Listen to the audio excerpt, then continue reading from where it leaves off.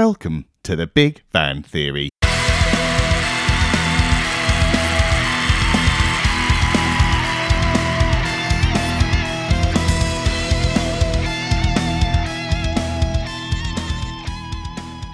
Brian, welcome to the Big Van Theory. Thanks, Bob. I've been following you on Twitter for quite a while now.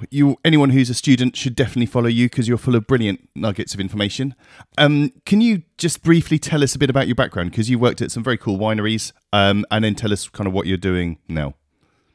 My first real winemaking job was at Hungerford Hill in the Hunter Valley, where the prerequisite to get into Charles Sturt University, Rosemount was like the Sandhurst Australian winemaking, and Charles Sturt was sort of like Point Cook, there was a difference. And I worked for a guy called Brian Crozer and a fellow called Tony Jordan, and I worked for him and another guy called Robert Hesketh, and they set up a consulting company, and I worked for them for about a year or so. And did a vintage at Petaluma, worked up in the Riverland with probably the first or second tank press in Australia, doing juice extraction and so on. And I had to go back to uni to finish off. I found it almost impossible to complete my studies without, part-time, because I'd been through that when I studied metallurgy in Newcastle, where I grew up. After I finished my course, I went to America to run a mobile bottling line back in the day. Came back, and then I was lucky enough to get a job at Seppelt's in Great Western, and worked with a guy called Warren Randall. We became very good friends, very, very competitive, I must say, but that's the nature of both of us, I suppose. And Warren was the sparkling winemaker, and my job was the location winemaker, and also in charge of, responsible for white wines in that group. Anyway, I thought I was full of myself about how good I was, and I got tapped on the shoulder to go and run a boutique winery in the Yarra Valley, and I started to make Pinot Noir, which was interesting, at a place called St Hubert's. Stayed there 5 years, came to Western Australia through various contacts, and I was chief winemaker at Evans and Tate, a family company. Stayed there 8 years, and then I'd had enough. I was burnt out, and my wife saw a job in the paper. It was the chief winemaker, Southern Italy. It was Casa Vinicola Calatrasi, which was doing a joint venture with Hardy UK. And so anyway, I got the job, and I went over there and worked for Maurizio Michiche, and they had a brand in the UK called Distinto, which went very well initially, but typically Southern Italian. Maurizio, bless he died actually. He was a lovely bloke. He sort of promised the earth but couldn't deliver. And I went there just as it was crashing round. And I basically stayed there with my wife and kids, and I spent 5 years in Sicily, and we had 3 wineries. We had a winery in Puglia, and we also had an operation in Tunisia. And I used to spend my time flitting between those 3 places. Maurizio was an interesting guy. Working for Maurizio was like being in the middle of a Graham Greene novel. It was, there was always a project. It was a project in Malta. We had a project in Malta. We sort of half got going on that. Then there was a project in Turkey. Then Maurizio said, "You're going to Georgia." I said, "No, I'm not going to Georgia." Anyway, I stayed there 5 years, and we had really good successes there. We did really well in within the Italian show system, and really got some good wines on the map from Sicily. And I came back to Western Australia, and I've been working with the same guy for about 20 years, at least, or 15 years or so. And I do a bit of consulting, and I have my own label within Naked Wines as well, which is going fairly well. So I'm sort of a bit of a free agent these days. I don't do so much operational winemaking because at 69, it's relentless. It's relentless, and you just cannot keep at it. You just can't. And so I have people to cover for me. So most of my time is spent on the stratospheric mission of wine design. That's sort of what I do now, and make the blends right, and so on and so on. And that's that's enough for me. That's fine. So on Twitter, I suppose I can bring forward a lot of things of past experiences and so on. I suppose the point about all those years of winemaking is that, I think some people learn whatever their job skill is in the first 4 weeks. And I've always found in winemaking that you never stop learning. If you're a good winemaker, you're always very observant, and you can see things. And quite often, winemakers' anecdotes tend to have some, tend to have some factual basis.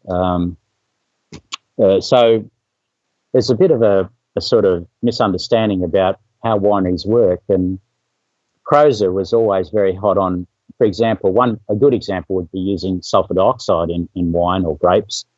That you use the minimum possible to achieve the end you need to get to. Sulfur is not the best thing to add. And a lot of very big wineries try and minimise it altogether. I think you'd be quite surprised how they do things these days.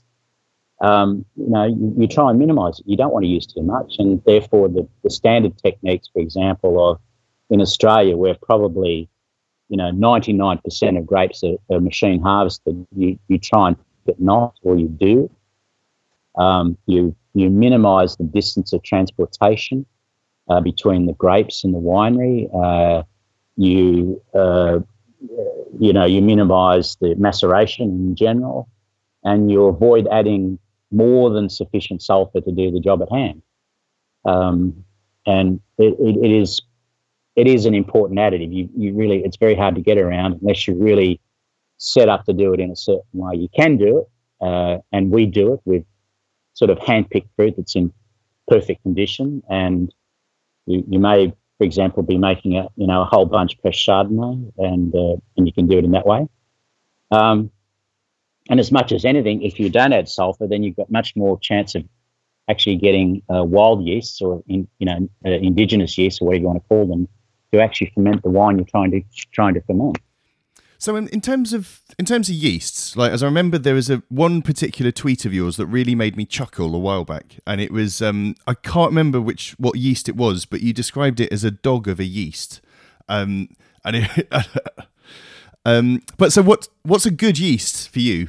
Like, I mean, do you have go-to yeast? Do you use like X5 for Sauvignon and something else for another one, or how do you choose a good yeast? Well, it's a great question, mate, actually, because some people view yeast as something to get the job done, that it's reliable, that it ferments to dryness as necessary, and gets the wine to completion. Other people say, oh, let's use this, let's use that, because you get all these interesting characters, and they have some activity of splitting these aromatic compounds off glucose and so on. Generally, those sorts of things, in my experience, are sort of short-lived in the bottle, but that may not be a problem if you want a rapid turnover. And I don't want to centre on Brian Crozer, but back in the day, Crozer sort of, I might say, caused a bit of revolution in white winemaking in Australia, and it's always been drummed into me about the protection of fruit in a wine. I mean, fruit is the thing that drives wines, fruit flavour. And so Crozer's approach to making delicate and aromatic wines, and you could think back in the early 80s, Riesling was the number one table wine by sales in Australia by a long way, before Chardonnay. And so Crozer set out to make some styles of Riesling which were very delicate, and he used clarified juice. Now, when you use clarified juice, you end up in all sorts of issues in trying to make the thing ferment properly. And the Crozer I think R2 came from was isolated from when Len Evans was running that Chateau in in sort I forget the name of it now, but he went over. I'm sure Crozer brought it back with him. And anyway, R2 was incredibly vigorous, dangerously vigorous if you didn't do it right, and you could turn the wine into a sort of soup of McCaptain and so on and so on. Yet on the other side of it, if you did it right, it was a fantastic yeast. But it was you had to be very careful with it. Now these days, and back then, by the way, Bob, dried yeast, which a lot of most winemakers would be using on the smaller scale because it's good. The people that make yeasts commercially have all sorts of incredible technology now. They have some of the best, biochemists and biologists cellular biologists to isolate and select these things, which can give you the characters even emulating indigenous yeasts. So you buy it in a packet and you rehydrate it and you put it in the wine and it ferments. Now, back in my day, and probably still applies now to very large wineries, everything was grown up from an agar slope in a bottle, and you took it through various stages: 200 mils, 20 litres, and then into 400 litres, and then you'd scale it up, and you'd seed multiple ferments around the winery with these scaled up, with a fully trained microbiologist. And when you ferment wines, juices that are clarified, it's much harder and much more difficult. It's very tricky. It's fun. So what do you do then? I mean, do you generally add yeast nutrients with clarified stuff? Is there much of a benefit of using clarified juices? Why would you? I don't think now so much, because I think. I'm talking clarified back in the day, which the juices were literally filtered. And so they were, you could see to the bottom of the tank of the things. They were bright. But these days there's much more latitude, especially with things like Chardonnay, with Sauvignon Blanc, that some level of solids and therefore, dissolved nutrients and probably, how would you call it? Places where yeast can attach themselves to something, is much more acceptable stylistically. And you've got machines that can clarify juices as necessary. You can literally dial it up where you want it to be. So there's less of a compulsion to do it, and there's really less reason to do it these days. And some people, probably as a safety measure as much as anything, use maybe very light solids in the juice just to ensure that you get the thing through to dryness. If you're using nutrients, people add nitrogen through diammonium phosphate or other sorts of nutrient additions. A lot of them are sort of proprietary. I'm not sure how efficacious they are, but the main thing with ferments is to make sure you get or establish a proper viable number of cells of viable yeast to start with. That's the crucial thing. And make sure you get sufficient cell numbers in a ferment so that you have sufficient, let's say, biomass there to ferment the thing dry. If you don't get that, what happens is that you start to see alcohol inhibition, and the thing, you can predict it just simply won't ferment dry, because there's simply not enough of those little devils in there fermenting away to try, to convert all the sugar into alcohol. They just can't do it. So what do you do when you get a stuck ferment? Do you just add more yeast or chill it down and heat it up again? What's your go-to method to help? The first thing is to probably, most people, what they do is they plot the ferment out on graph paper or something like that. It might be on a computer screen, whatever. And generally you can sort of see by the activity and the rate of fermentation as it takes off whether you have sufficient viability. If it does stick, the first thing you may look at would be the level of alcohol in the wine to see that it's not over the top, and then you might have to reblend it or whatever. and then reseed it. You go through a reseeding process of building up another culture with massive yeast counts that you whack into it, and generally that gets you through. There's plenty of re-fermentation strategies around that you can use, or the good old one is blend it away if you need to, if you're in that lucky position. With the red wine, of course, it's crucial that you try and get it dry. With whites, again, if you can blend it away into something else, all the better. If you can't, well, re-fermentation strategy, building up a new culture, re-inoculating, watching the rate of sugar consumption, blah, blah, blah. You can generally get them through. Some just won't.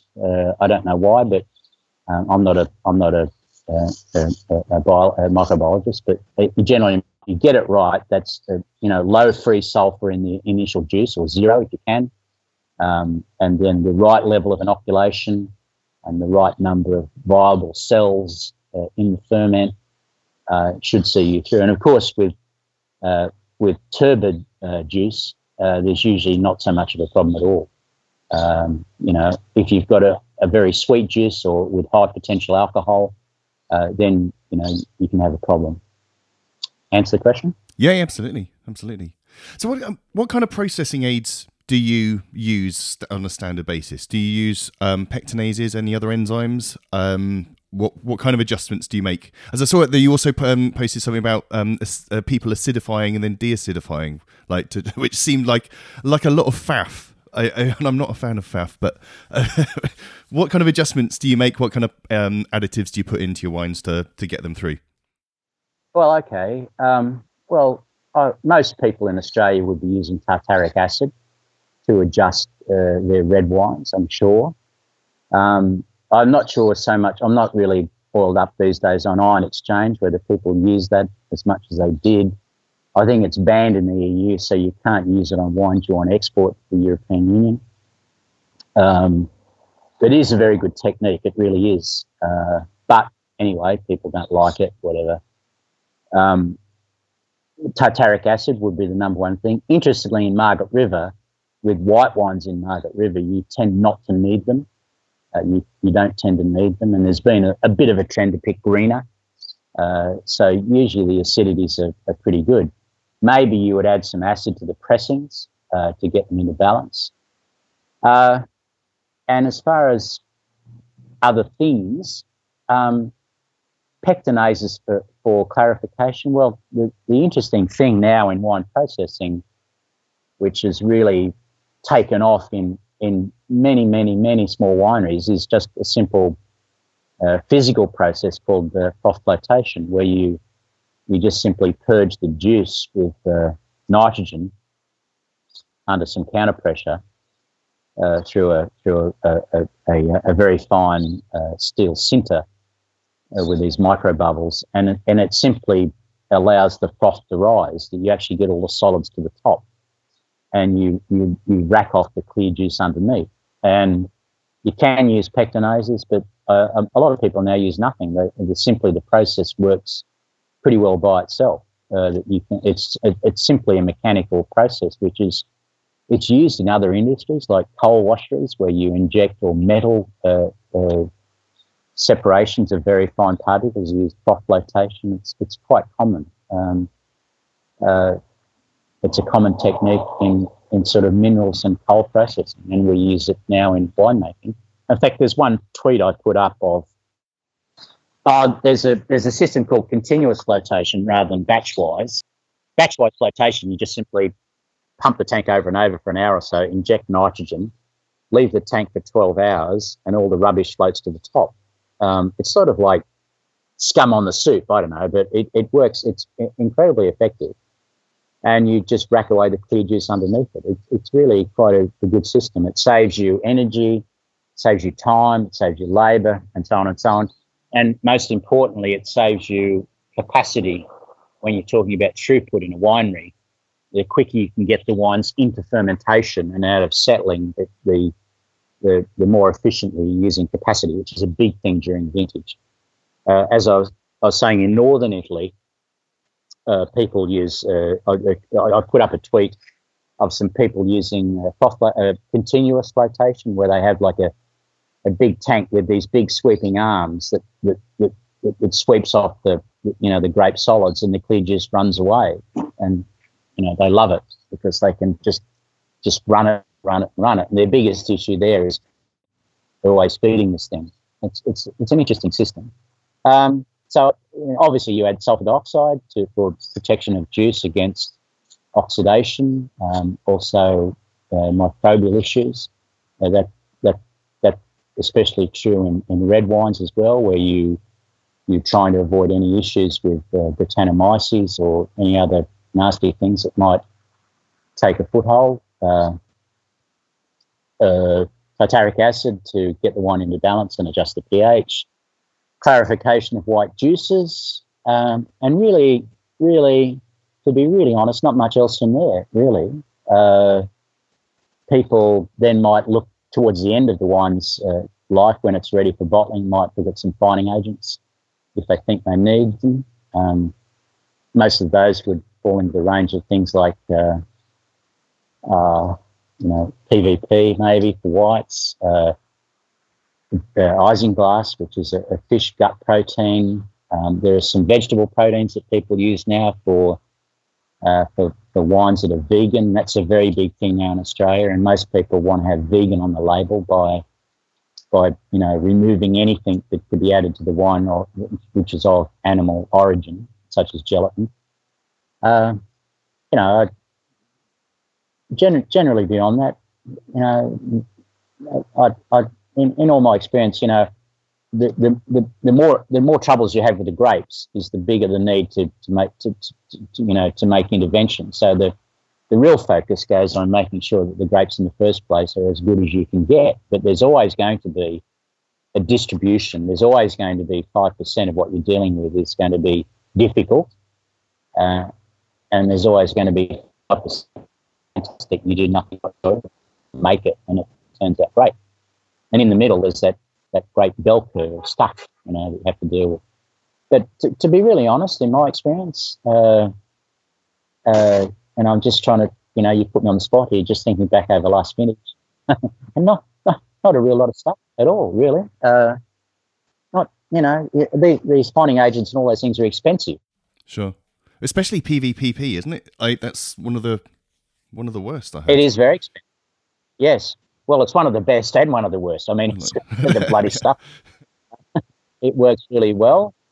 It doesn't dissolve in the wine. Has no, it's not soluble. Breweries use it for beer treatments, and they recover it and treat it and reuse it because they use so much of it, like tons of the stuff. In winemaking, you might add to a white wine maybe 50 parts per million. That's 0.05 grams in a litre. That's like a match head in a litre of wine. It's nothing, but it just brightens up the colour and so on. It's an extremely effective fining agent. It's probably one of the most preferred ones by a lot of winemakers. If you're old school, you'd be piling in gelatin and carbon and God knows what else.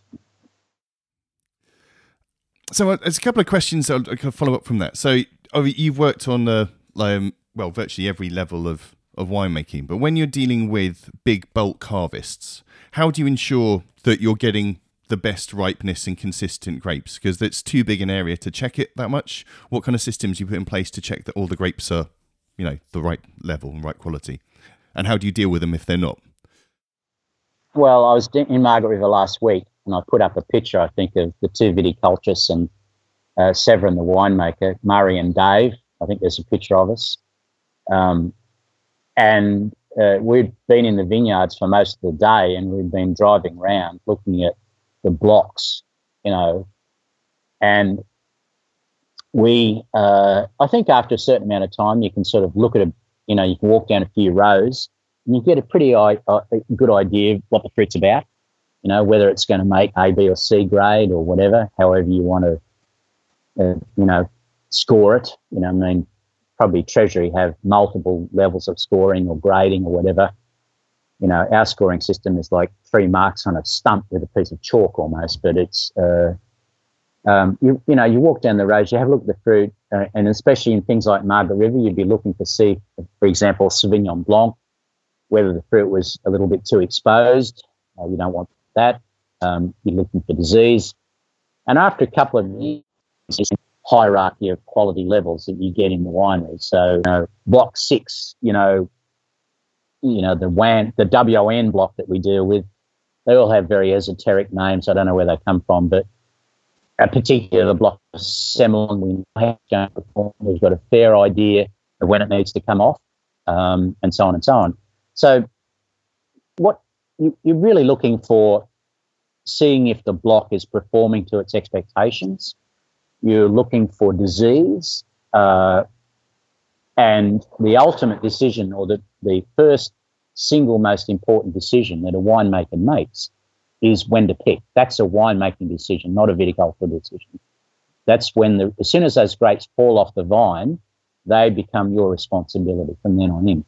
So we sample heavily. We have people in the vineyards looking for, pests and diseases. They walk up and down.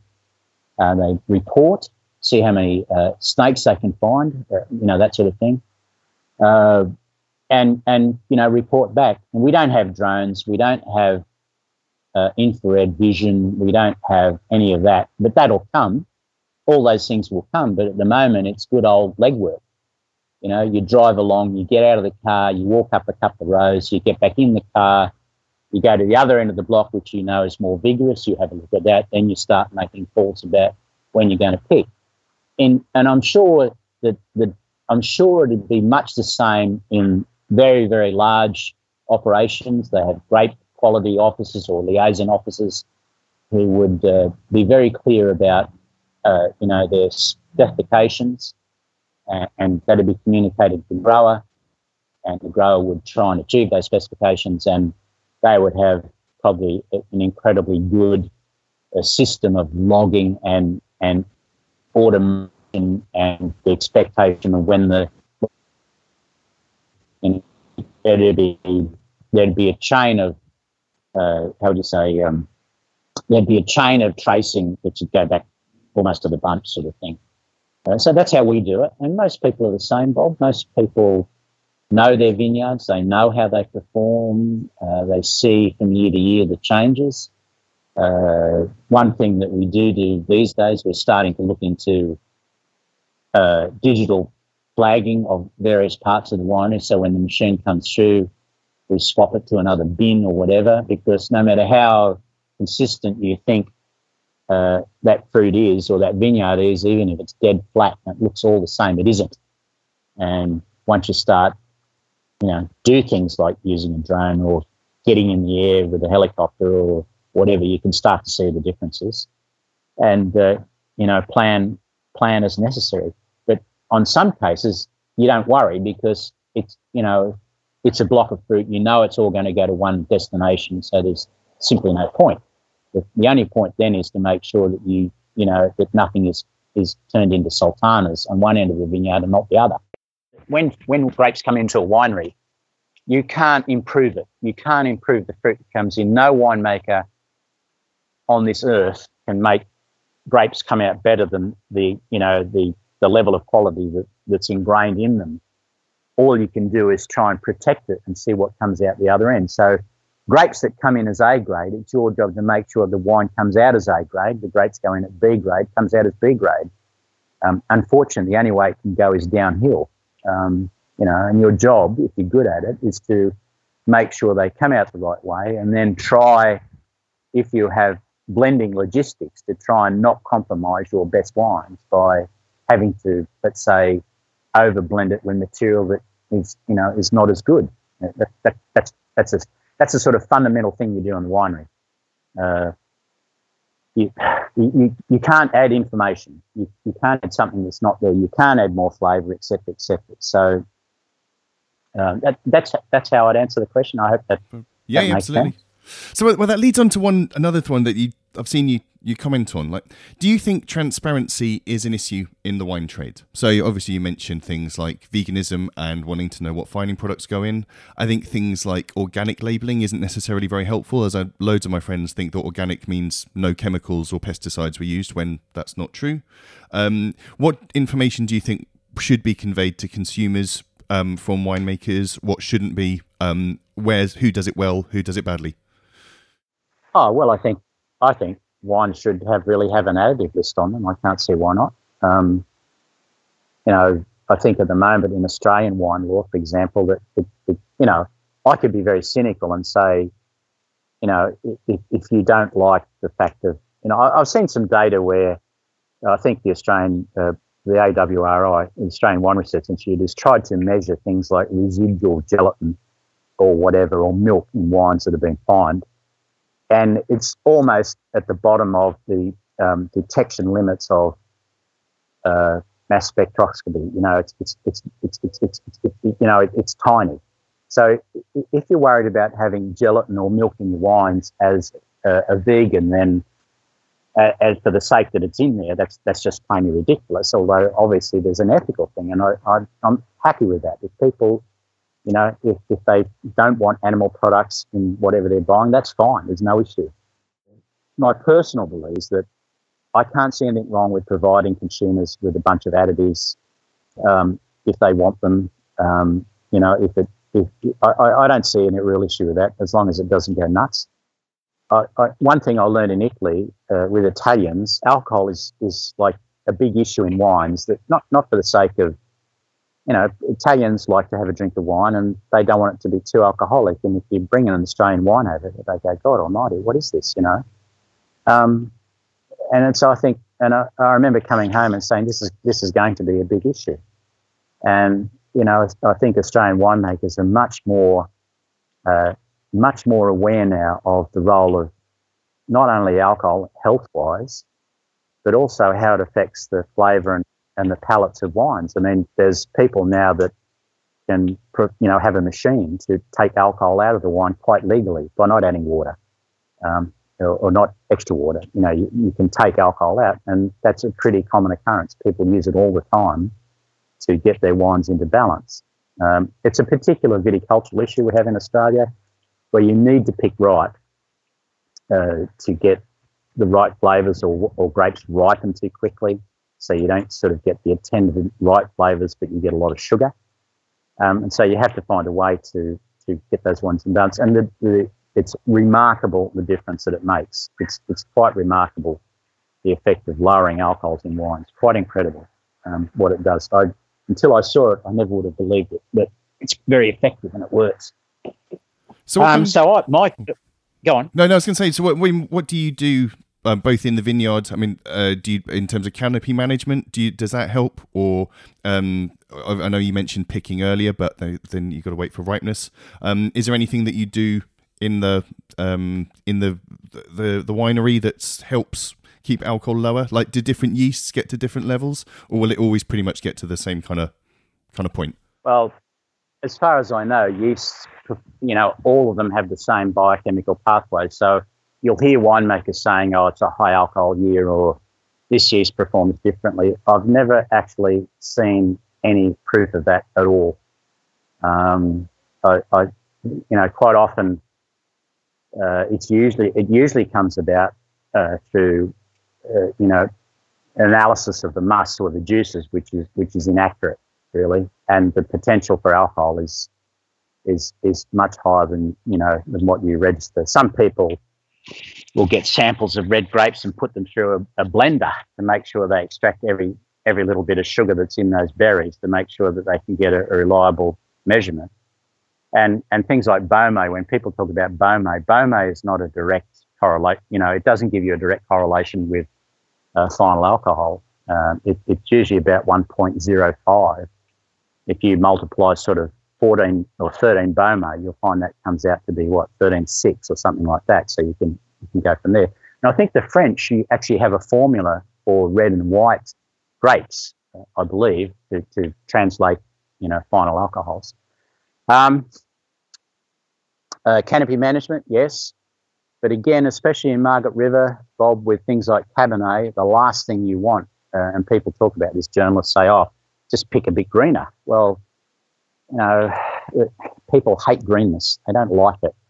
You know, they just simply don't like it. And there's nothing quite as bad as a greenish Margaret River Cabernet or Shiraz or something like that. It just doesn't work. So you're really in a position of having to, you know, pick reasonably right and then put it through these machines to take all out the other end. It's not, you know, it's not like a spiral or, you know, that goes round and round, but you have to do it sometimes. Sometimes the fruit you just don't need to. Do you find there's a lot of flavour reduction by using things like spinning cones or anything like that? Or do you think they work pretty well? I've never used spinning cone. I've never used it. If you make a cup of tea, the leaves there would have been probably through a spinning cone machine. They use it in all sorts of places, but I've never had personal experience in using it on wines. But I would have thought that it would be pretty effective, and I don't know. That's the answer. I do not know. But with alcohol reduction, all you're doing is extracting the water out and splitting the water and alcohol out, splitting the alcohol out again, and putting that water back. So you're not really taking anything out at all. And when you get the eluent that comes out of these machines, it has really no flavour or aroma whatsoever. Nothing. It's just alcohol. So it's an interesting process.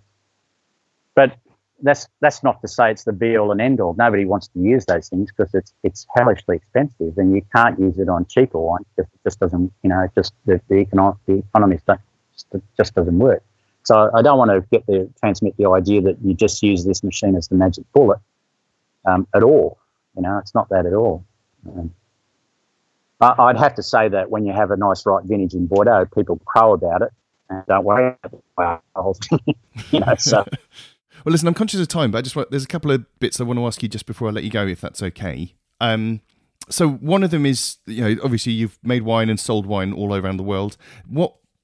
How do you see world events affecting the wine trade at the moment? So of what wine sales to China from Australia are down, 98% or something mental? Obviously you've got Brexit, there's COVID. I mean, you don't have to answer all it, just pick one and go. Well, you know, I'm not Robert Joseph on this stuff, Bob, but look, the sales here of domestic sales have gone nuts, actually, and especially, you know, companies that can deliver and, you know, have a bit of you know, form in that regard. Naked Wines has been very, very strong in Australia, very strong, and it's interesting. Somebody told me, I'm not sure of the number, but somebody told me that, you know, how many tons of fruit that the China thing represented. Now, and somebody worked it out to be like 200,000 tons out of our whole pick of 1.6 or whatever it is million tons. I'm not sure if that's the number, but some companies would be very, very affected by this. Of course, we could think too. Other companies I know that export to China make very little money out of it and say, well, okay, fine, let's look somewhere else. I can't really comment on the politics of the whole issue.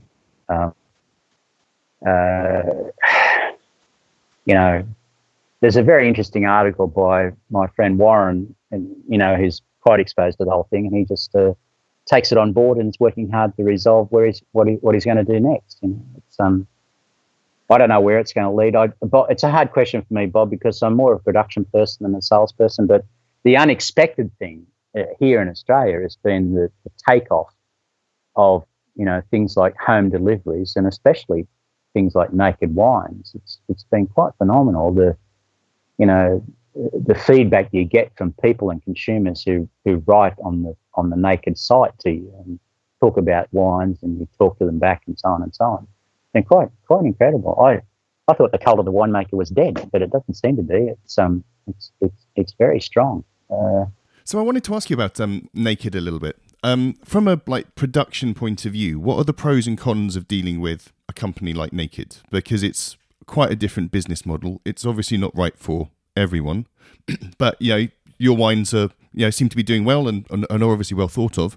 So how do you find dealing with them more from a production rather than business point of view? But either, however you wanted to look at it.